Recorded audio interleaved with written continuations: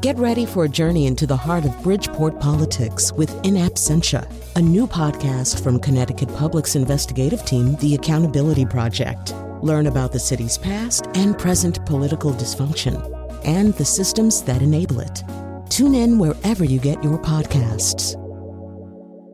Funding provided by Joe Zimmel and Valerie Friedman.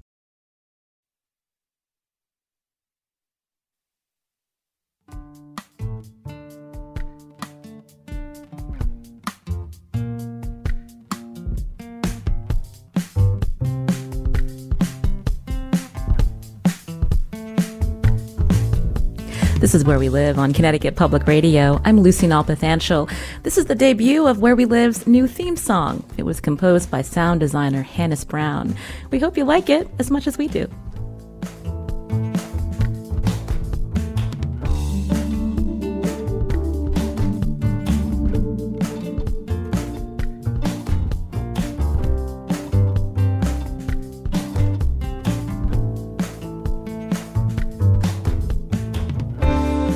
Today, Where We Live, we check in on the rollout of the COVID-19 vaccine in Connecticut and nationwide. We also learn more about how the vaccine works as states and the federal government weigh current supply. That's later. First, healthcare workers have been eligible to get the vaccine in the last few weeks. They've been under a lot of stress in this pandemic as they continue to treat and care for so many with COVID-19. And some have shared their stories in the book Care Under COVID. It documents the experiences of nearly 20 long-term care and home health workers, all members of the New England Healthcare Employees Union. Claire Martin's story is in the book. She's a personal care attendant from Middletown, Connecticut, and she joins me now on the show via Zoom. Claire, welcome to Where We Live. Hi, thank you for having me. Along with us also is Connecticut Public Radio reporter, healthcare reporter Nicole Leonard, and she reported on this book and the stories of these healthcare workers. Nicole, welcome back to the show. Thank you, Lucy. Good morning. So, Claire, I mentioned you're a PCA, or personal care attendant. So talk about who you've been working with over the last few months and what you've been doing each day. Well, I've had the same consumer for 5 years now. She's an elderly woman. She suffers from some dementia. So when we started using the new precautions like wearing masks and gloves, she gets a little fearful because she doesn't quite understand why we have to wear the PPE. And she's not really capable of understanding what's going on right now. So we're kind of trying to keep the safest environment possible while still maintaining a homey feel. And that's been very challenging. Tell me more about the challenges, Claire. You mentioned that you've been working with this individual for some time, but you're also, thinking about the virus and your home life and trying to be safe. And I'm just wondering if you can talk through just what that's been like for you each day as you go and care for this person. Well, in the beginning, especially with so much doubt about coronavirus, we were taking so many precautions. It was a totally different routine. We used to just kind of walk in the house and do our normal tasks, and it was a very comfortable environment. And it still is, but with the extra worry of coronavirus and my client having conditions that would probably mean that she wouldn't survive it if she caught it. That was added stress as well, because then there was a feeling of guilt even that, if she ever did catch it, was it me? Was it somebody else? How did she get it? So it was a lot to try and keep her comfortable while we did things like, we had to sometimes wear our gowns or some other PPE while we were doing different treatments, and we had to kind of talk her through it. Now, I mentioned that your story is in this book, Care Under COVID. Could you read a passage for us, Claire? Certainly. Coronavirus dictated our new routine. I would go to work and wash and sanitize my hands until my skin cracked and stung.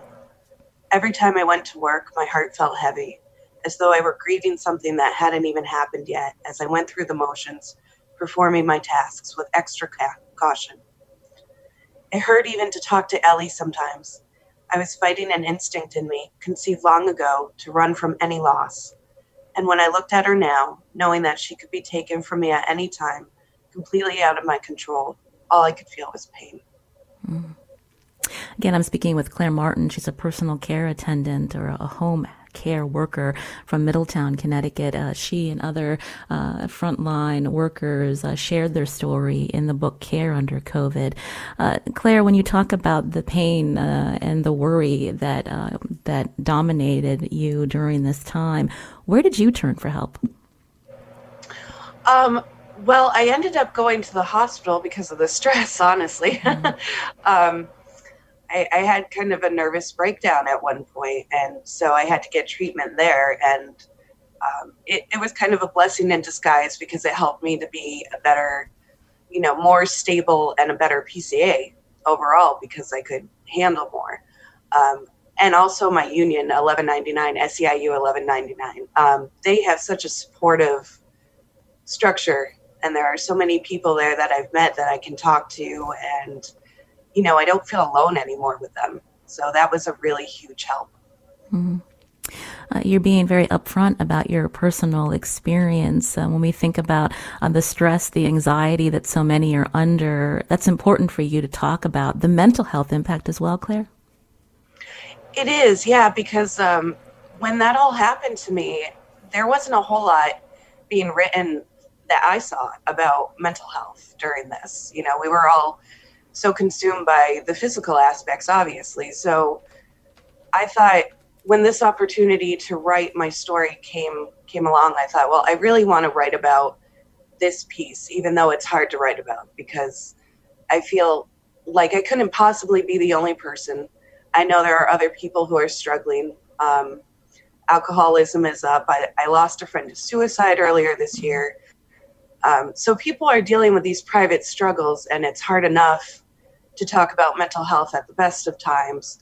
So I feel like we should try to get used to it now and destigmatize it, because once we come out of this pandemic, there's going to be a lot of people suffering from trauma, from grief and loss and all the stress. So that I just think that's something that we need to pay more attention to. Well, Claire, we're glad that you're doing better and that you're sharing your story with us. You talk about PPP a few times. I'm wondering, we heard so many about shortages of PPP in those early months. How did that impact you?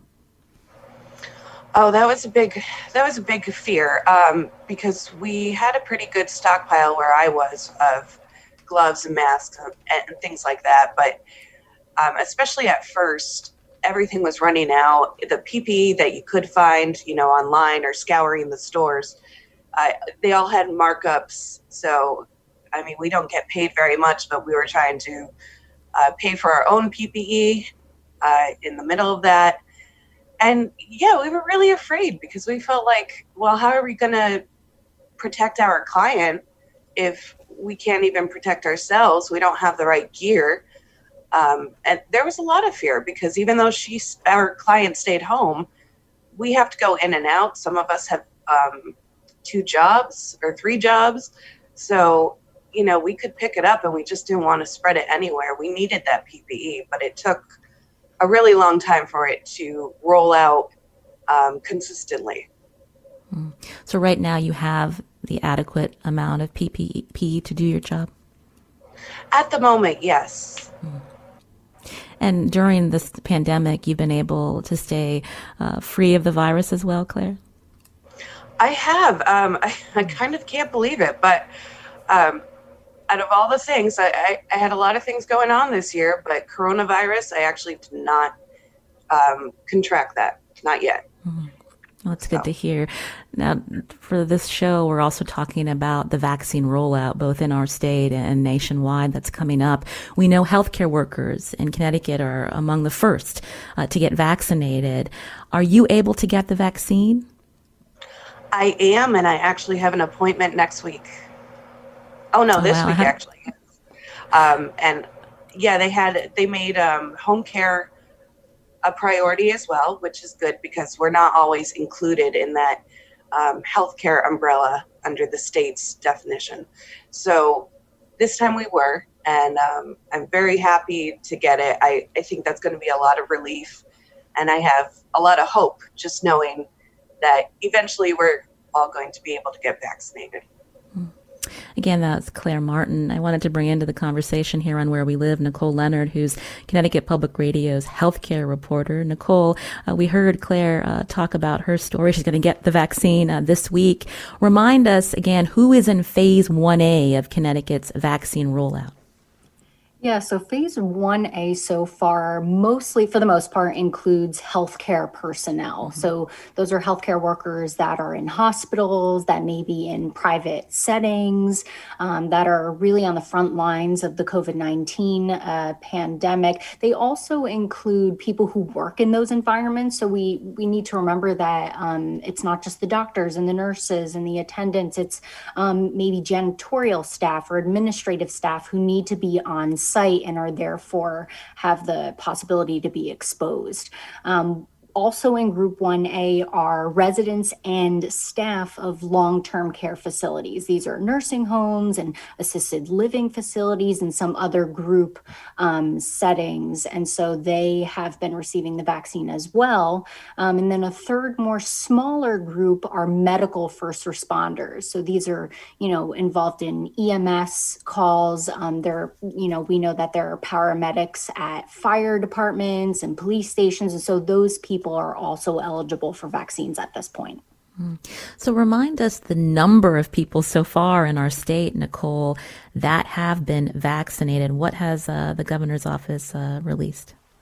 So far, as of last Thursday, about more than 101,000 doses have been administered. And those are doses, Lucy, because I say that because that includes both dose 1 and some of dose 2 of the COVID-19 vaccine. And we know that the two different kinds of vaccines that have been FDA authorized are made by Moderna, and the other is made by Pfizer, and they require people to get 2 doses. So that 101,000 doses, most of them include the first dose. 101,000 or more people have gotten their first dose. And then that also includes some second doses where people are getting to the point where they're going to be fully immunized from the coronavirus that causes COVID-19. Now, you just mentioned also that all nursing home residents, or most of them, have completed that first dose as of late last week. Our colleague Patrick Scahill reported, though, that doesn't mean all nursing home staff are taking it. Do we know why? Yeah, I think that, nursing home staff, really anybody who works in any type of profession is not,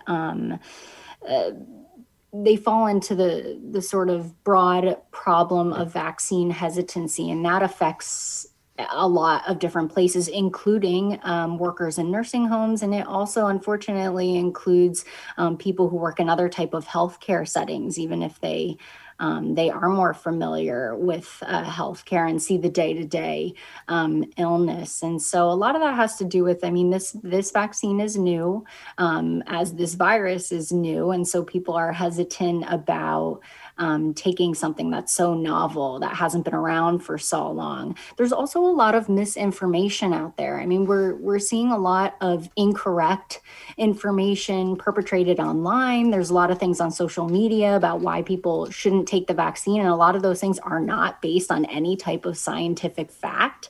So, all of this combination, some people are hesitant to take it right now. It doesn't mean that they'll never take the vaccine, but they are hesitant to take it right now when it is their best opportunity to get it, especially if they're included in some of these early phases. And workers at nursing homes and other long-term care facilities, they fall to this problem as well. We're going to be talking more about, again, the feeling from some about this hesitancy to take this particular vaccine. We're going to have immunologist Dr. Ellen Foxman from Yale School of Medicine on to talk again about the vaccine science and also help answer your questions if you have concerns. That number, 888-720-9677, that is coming up. Now, Nicole, when we think about 1A, Where does Connecticut stand with completing 1A, phase 1A, and moving on to 1B? And who's included in that? Right. So we are, at least the state officials hope that we will be wrapping up Group 1, Phase 1A this month.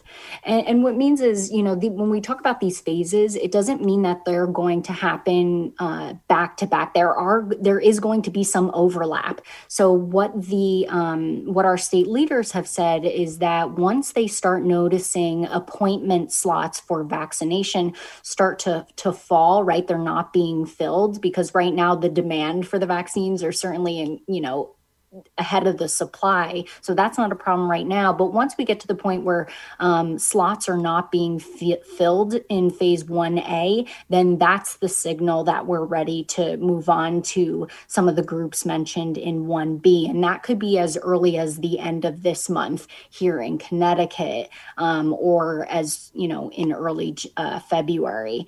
And when we talk about phase 1B, it hasn't been finalized for the state of Connecticut, but we know that there are a couple of groups that are generally going to be in phase 1B. And that's going to include residents who are 75 years and older. And some of these folks haven't been captured in nursing homes or long-term care facilities because they live on their own. They live in private residences.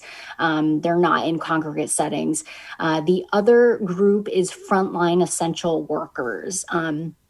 And this is something that there is a list based on federal recommendations on who might be a frontline essential worker that the state of Connecticut is closely following. So those are going to be teachers, grocery workers, correctional facility staff, and others, as well as the people who work in those environments. Like I said, similar to hospitals and healthcare institutions, that may include support staff and janitorial services and people who work in those settings.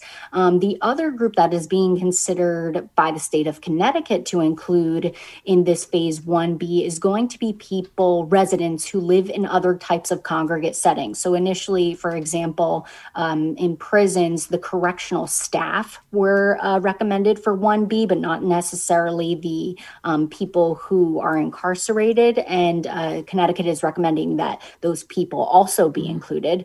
And this includes other people who live in other congregate settings, like it might be inpatient mental health or substance use facilities. It may be people who are in halfway houses or any type of setting that they live closely with other people. And they may also be vulnerable health-wise to contracting or suffering a severe COVID-19 illness. So that pretty much in general sums up phase 1B. Now, Nicole, when you mentioned the recommendations of who will be vaccinated next, these are recommendations from committees, but it's Governor Ned Lamont that has the final say? Yes, that's right. So pretty much Connecticut has formed its own, it's the COVID-19 Vaccine Advisory Group, which is a group of experts from all over the state. It's a combination of people who work both in public office and in private settings, healthcare settings. There's health equity experts on those groups and professionals from a wide variety of industries across Connecticut. And so that group is looking very closely at federal guidelines coming out of it's called the Advisory Committee on Immunization Practices. You'll hear it called ACIP. Those are the federal guidelines. Connecticut's closely following them. And then they have specific subcommittees. And one of them is the allocation subcommittee here in Connecticut. And that group is specifically tasked with going through these phases and determining who is going to be eligible next for vaccinations. And those recommendations should be even more finalized this week as that group meets again tomorrow. Now, Nicole, Christy on Twitter asked, I'm glad you brought up the teachers. And she wants to know, when are teachers getting it and how will they be notified? So you mentioned they're in 1B. So can they expect this in February? That's a tricky question. I mean, timeline, for one thing, has been such it's been problematic and it's been hard to figure out. That's part of the confusion, not just in Connecticut, but all over the country, of people standing there and saying, when is it my turn, even if they may fall into a specific category of, essential worker, or if they're more part of the general population. So that is, those details are still being ironed out. From what I understand so far in Connecticut is that they are going to set up some sort of reservation system for people who become eligible to sign up for vaccines. And that may be partnering with, certain workplaces.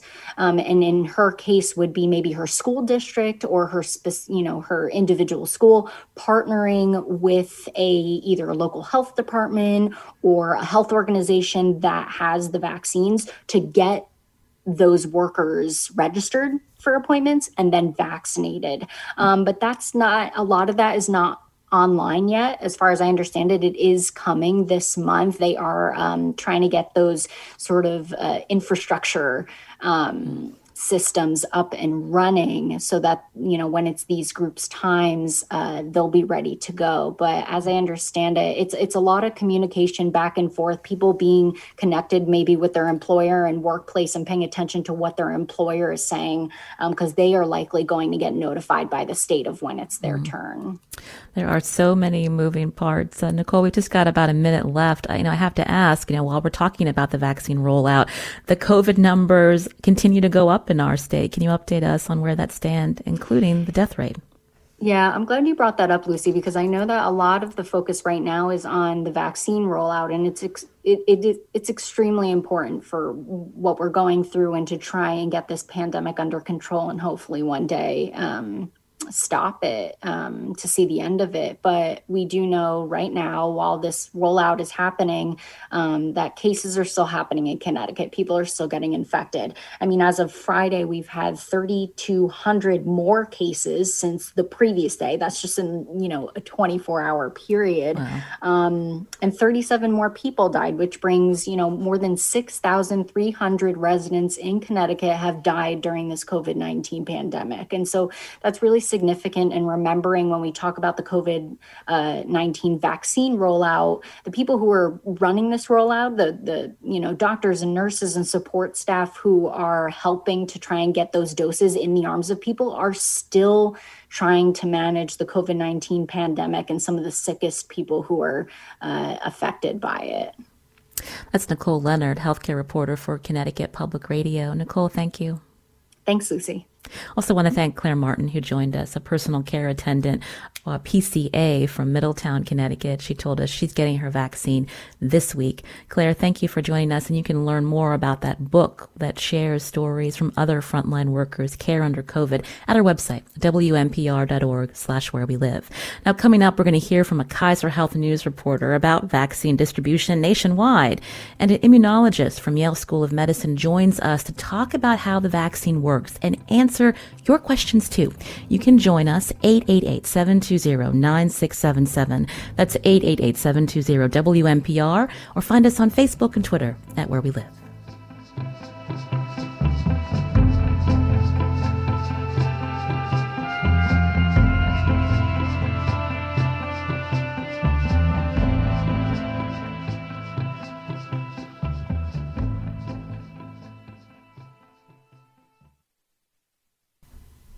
This is Where We Live on Connecticut Public Radio. I'm Lucy Nalpathanchel, broadcasting remotely. The COVID-19 vaccine started being administered to healthcare workers around the holidays, and that's one of the reasons the rollout has been slow, according to Dr. Anthony Fauci, the nation's top infectious disease expert. Now, have you or someone you know received the COVID-19 vaccine, or are you next on the list in Connecticut? Do you have a question about the vaccine? You can join us, 888-720-9677. That's 888-720-WNPR, or find us on Facebook and Twitter at Where We Live. In a couple minutes, we'll be joined by Lauren Weber, Midwest correspondent for Kaiser Health News, to talk about the approach to vaccine rollout nationwide. But first, I wanted to welcome back to the show Dr. Ellen Foxman. She's an immunologist at Yale School of Medicine. Ellen, thank you for joining us today. Thank you for having me. So we're going to get into a lot of details about the distribution that looks very different from state to state. But there's still so many questions about, is this vaccine safe? And so we wanted to start there, Ellen. We've talked about it before on the show, but it's worth repeating. Give us the basics about how a vaccine works, and then looking at these two specific vaccines that are available, Pfizer and Moderna. Can you explain how they're working to help contain and help people stay healthy and away from COVID-19 infection? Yeah, sure. I'd be happy to explain. So a vaccine, we're all familiar with vaccines from childhood. And a vaccine is truly one of the miracles of modern medicine, which we don't always remember because we aren't faced with diseases like smallpox and polio anymore, largely because vaccines got rid of them. And the way that a vaccine works is, many people are familiar with the idea that when you get an infection, your body then remembers that infection and forms defenses so that if you get exposed again, you're now protected. That's exactly what a vaccine does. A vaccine basically makes your body think that you had an infection so that you form that protective response if you get the infection again. The difference is the vaccine does it in a safe way without a real infection so that you're not at risk of any of the consequences of the infection. And so the way that vaccines, that's general for all vaccines, the childhood vaccines, the flu vaccine. And what's special about this vaccine is many of the other vaccines we're familiar with actually are made by making the virus and then killing it or isolating pieces of it and using that as a vaccine to fool your immune system. The vaccines that are approved in the US actually are never made from viruses at all. So there's no live virus in them at all.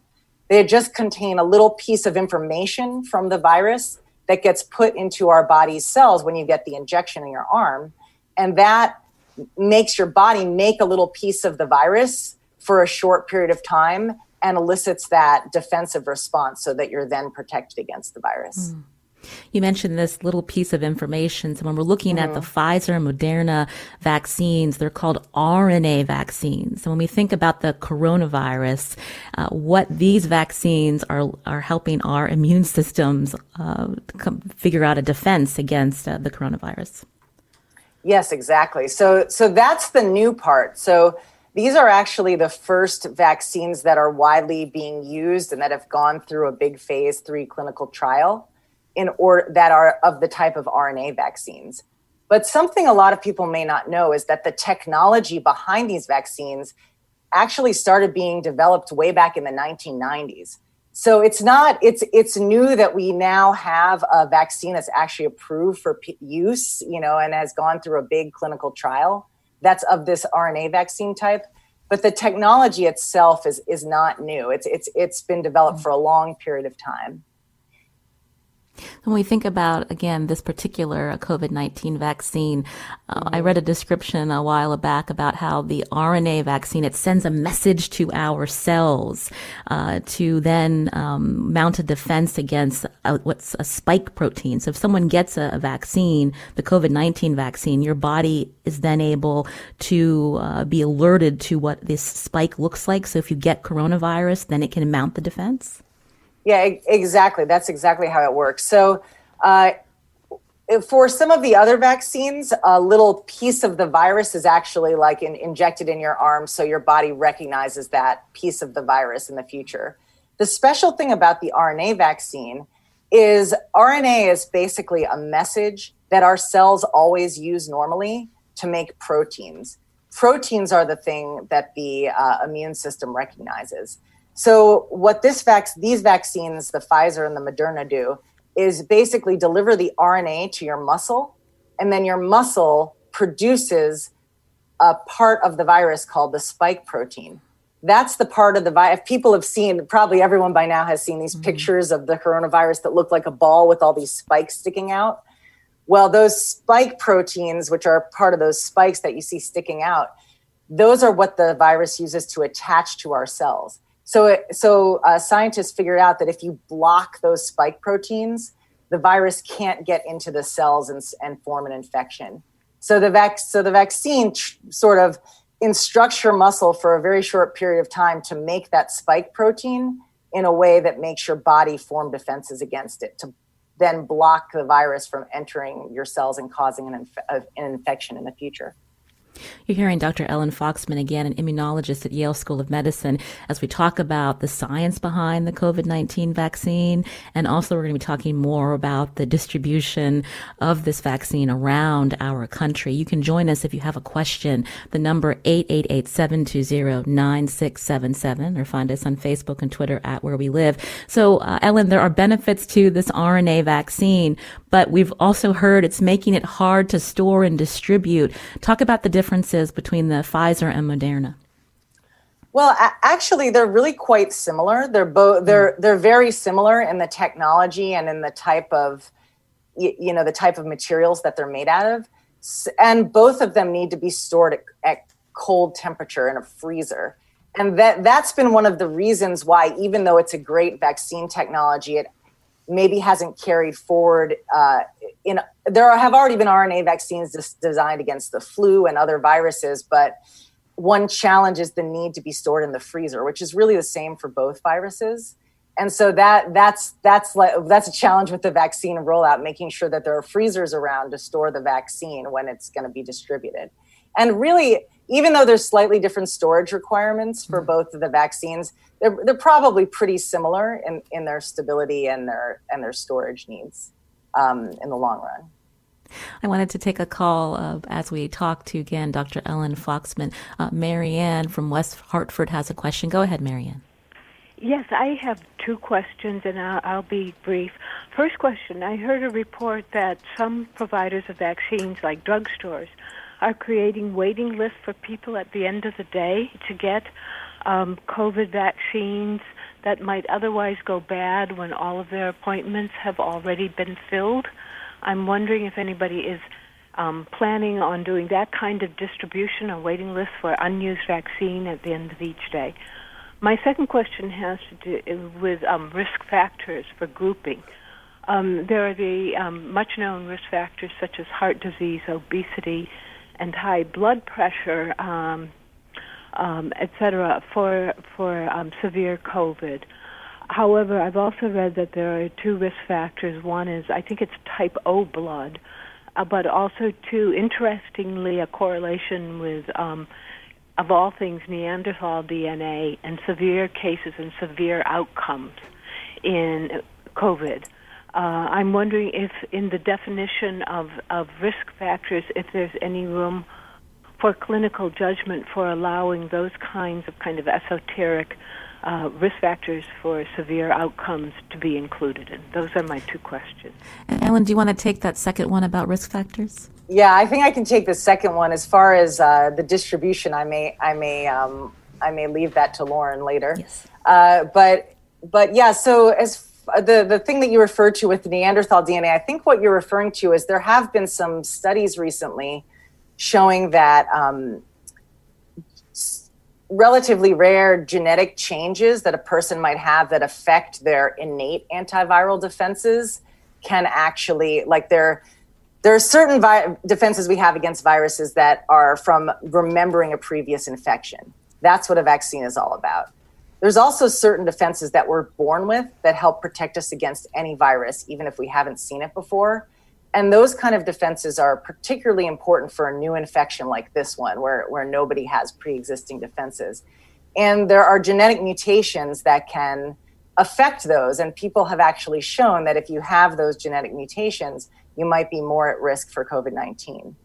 But I would say that at this point, the biggest issue is getting that vaccine into arms, and the complexity of testing for all these genetic mutations or parsing everybody out by, the 20 different risk factors that might be effective might just have the effect of slowing things down. Whereas if we can just get vaccines into arms as fast as possible, that's our best way of curbing the pandemic. And the focus on that is probably focusing on how we can do that is probably going to make the biggest difference, rather than imagine the time it takes to parse out all of these specific risk factors and figure out, places in line. I think that just getting more vaccine available to as many people as possible, as fast as possible, is the way to go. You're listening to Where We Live with Dr. Ellen Foxman, immunologist at Yale School of Medicine. I want to bring into the discussion now on Zoom as well, Lauren Weber, Midwest correspondent for Kaiser Health News. Lauren, thanks for joining. Thanks so much for having me. So we're hearing that this process, this rollout, is going a lot slower than public health experts had wanted. And so tell us about what you are observing across the country and some of the factors behind the rollout so far. Well, look, we have a 50-state solution and 50-state plan to this national vaccine rollout. And what we've seen with that is that state by state, it varies widely how successful the rollout has been going. And all public health officials would say that so far this is just going too slow, considering the unprecedented rise of COVID cases that we've seen and the crush that we expect to continue to grow post the holiday travels. In Connecticut, actually, I will say, the Wall Street Journal had a great article yesterday detailing that of all the states, you all have actually distributed about 50% of the doses you've been allocated, whereas the average is about 28% allocation. I mean, so far, the CDC keeps a nifty dashboard so people can watch this on their own that shows about 6 million of the 22 million doses that have been sent out to states have actually been given to people. And, basically only 6 million shots are in people's arms. And that's just really not the level of distribution that people are looking for to make a dent against this rise of cases that we're seeing. So Connecticut's definitely not Florida, and that's a good thing when it comes to this vaccine rollout, Lauren. So talk about who's administering these doses around the country. When we think about the chronic underfunding of local health departments, I'm wondering if you can weigh in on how fragmented this all is. Yeah, absolutely. I mean, so here's the deal. Local public health departments and state public health departments have been underfunded for years. Their staffing is down 38,000 people since the recession. Their funding for local health departments is down 18% since 2010. All of that leads to somewhat of a disaster where these folks are also overburdened with contact tracing and COVID case investigation and have now been handed the largest vaccine rollout in our country's history. I mean, it's absolutely unprecedented. And for the record, too, they didn't have any funds to pay for this until very recently when Congress finally passed about $8 billion in allocation for them. And so to get this kind of logistical nightmare off the ground while you're also putting out the fire of the largest pandemic this country has seen in a century, it is quite the task in the first place. And, to kind of give it to this workforce that's pretty shell-shocked with the amount of work they already have really complicates matters. And so what you've seen is that a lot of this vaccine distribution has been offloaded or more so, privatized in a sense to, hospital hubs, which is great as they have the infrastructure to hold the super cold Pfizer vaccine and the Moderna vaccine as well, but also leads to some inequities in a sense because, it makes it easier to deliver in urban areas. It also leads to, you've seen lots of reporting on hospital staff that maybe are not frontline, potentially having earlier access than other people due to their affiliation with the hospitals. And it essentially is just not a governmental public health run issuance when you are relying heavily on these hospitals as distribution. It certainly is filling a gap, but it is not necessarily the governmental rollout that you would expect. So, Lauren, talk through with us now that we have a new administration coming. What changes does the Biden administration look when we think about distribution, but also getting as many doses as possible into the arms of Americans? So the Biden administration has vowed as part of their 100-day promise that they're going to get 100 million shots into people's arms, which is a lofty, lofty goal. And one thing that they came out with just a couple days ago was currently, the Trump administration's guidance is to withhold about 55% of the shots that are available for the second round of shots. These are two, as was explained, these are 2-dose regimens. So you usually go, and then a couple weeks later, you have to go back to get your second dose to have, the completion of your shot regimen. And the Biden administration has said, we're going to release all the doses we have and then ramp up distribution by using the Defense Production Act to make sure that we can reach this goal of getting 100 million shots in people's arms, and so that we can continue to build herd immunity to fight off these unprecedented numbers. And that is a deviation from what the recommendation is by these vaccine companies.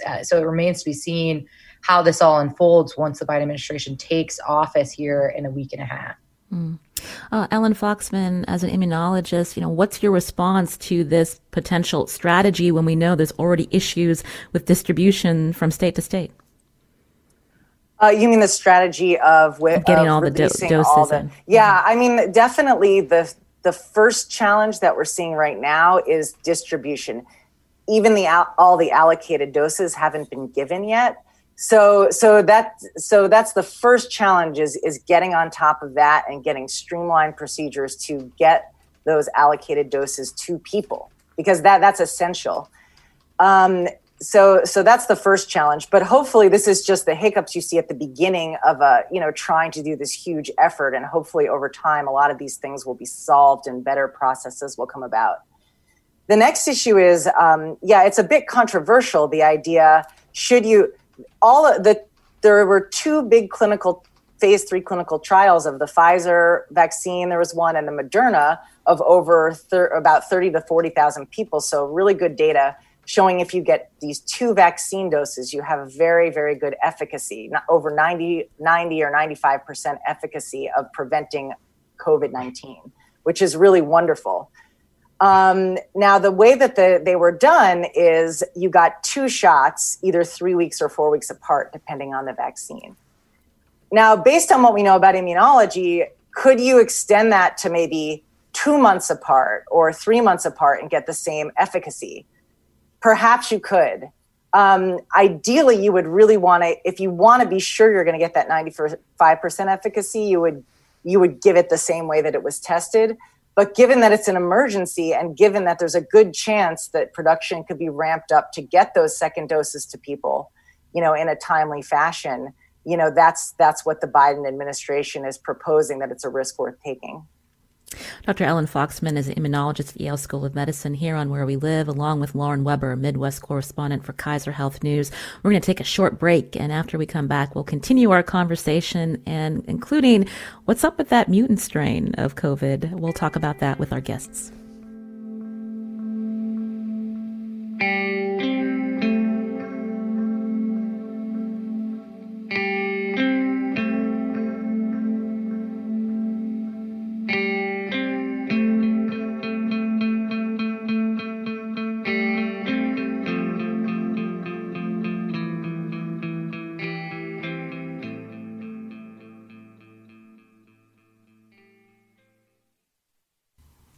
This is Where We Live on Connecticut Public Radio. I'm Lucy Nalpathanchel, broadcasting remotely.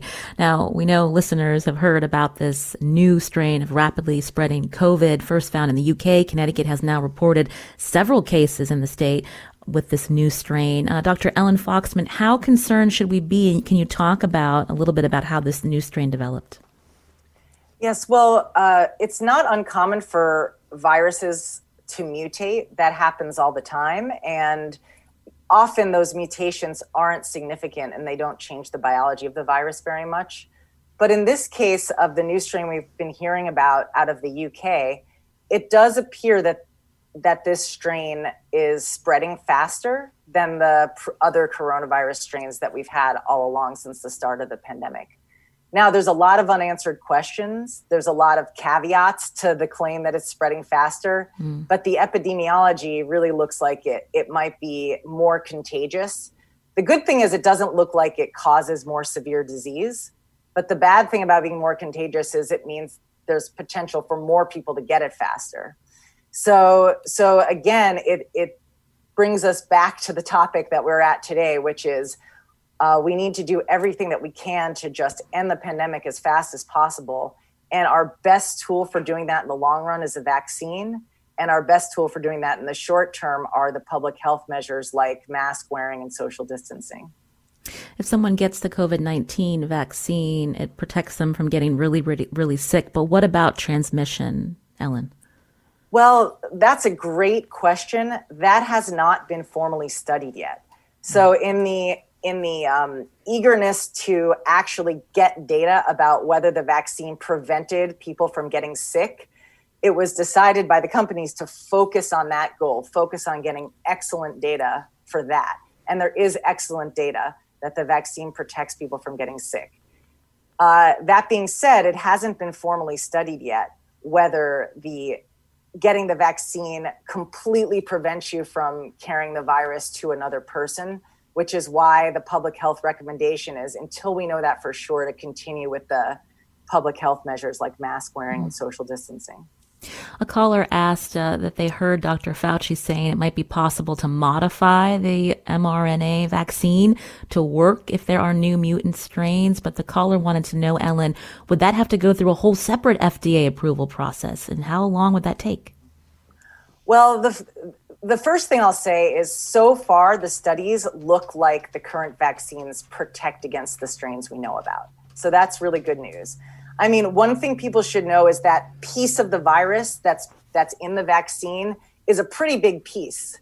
So your immune or your body can form defenses against a lot of different parts of that piece.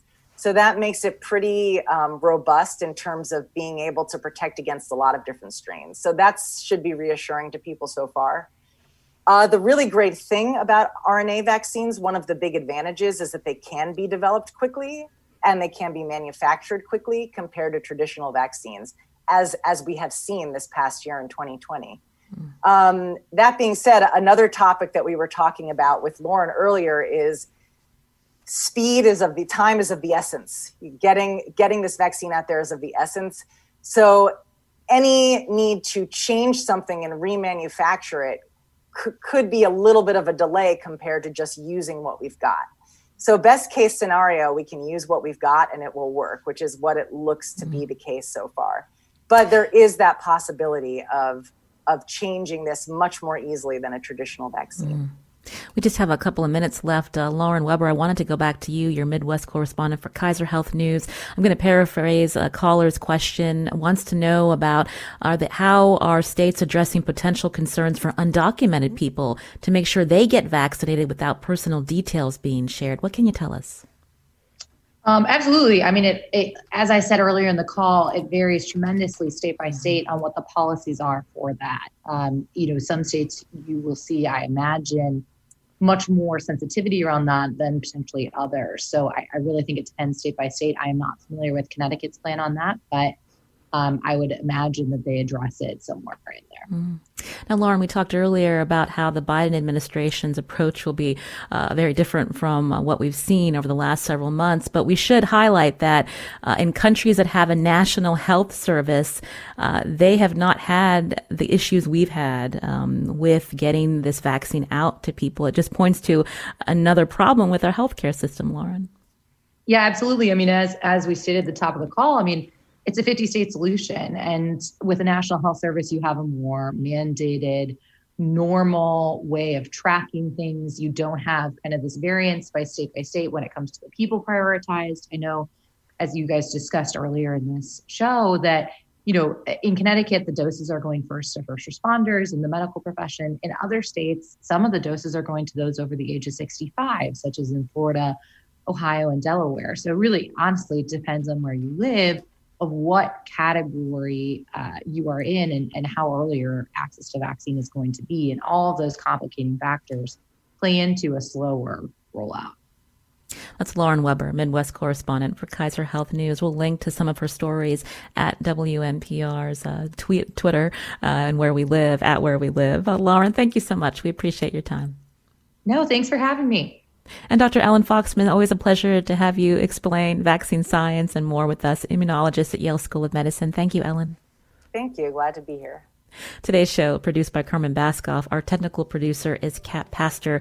You can learn more about Where We Live. Just download us on your favorite podcast app. I'm Lucy Nalpathanchel. Thanks for listening.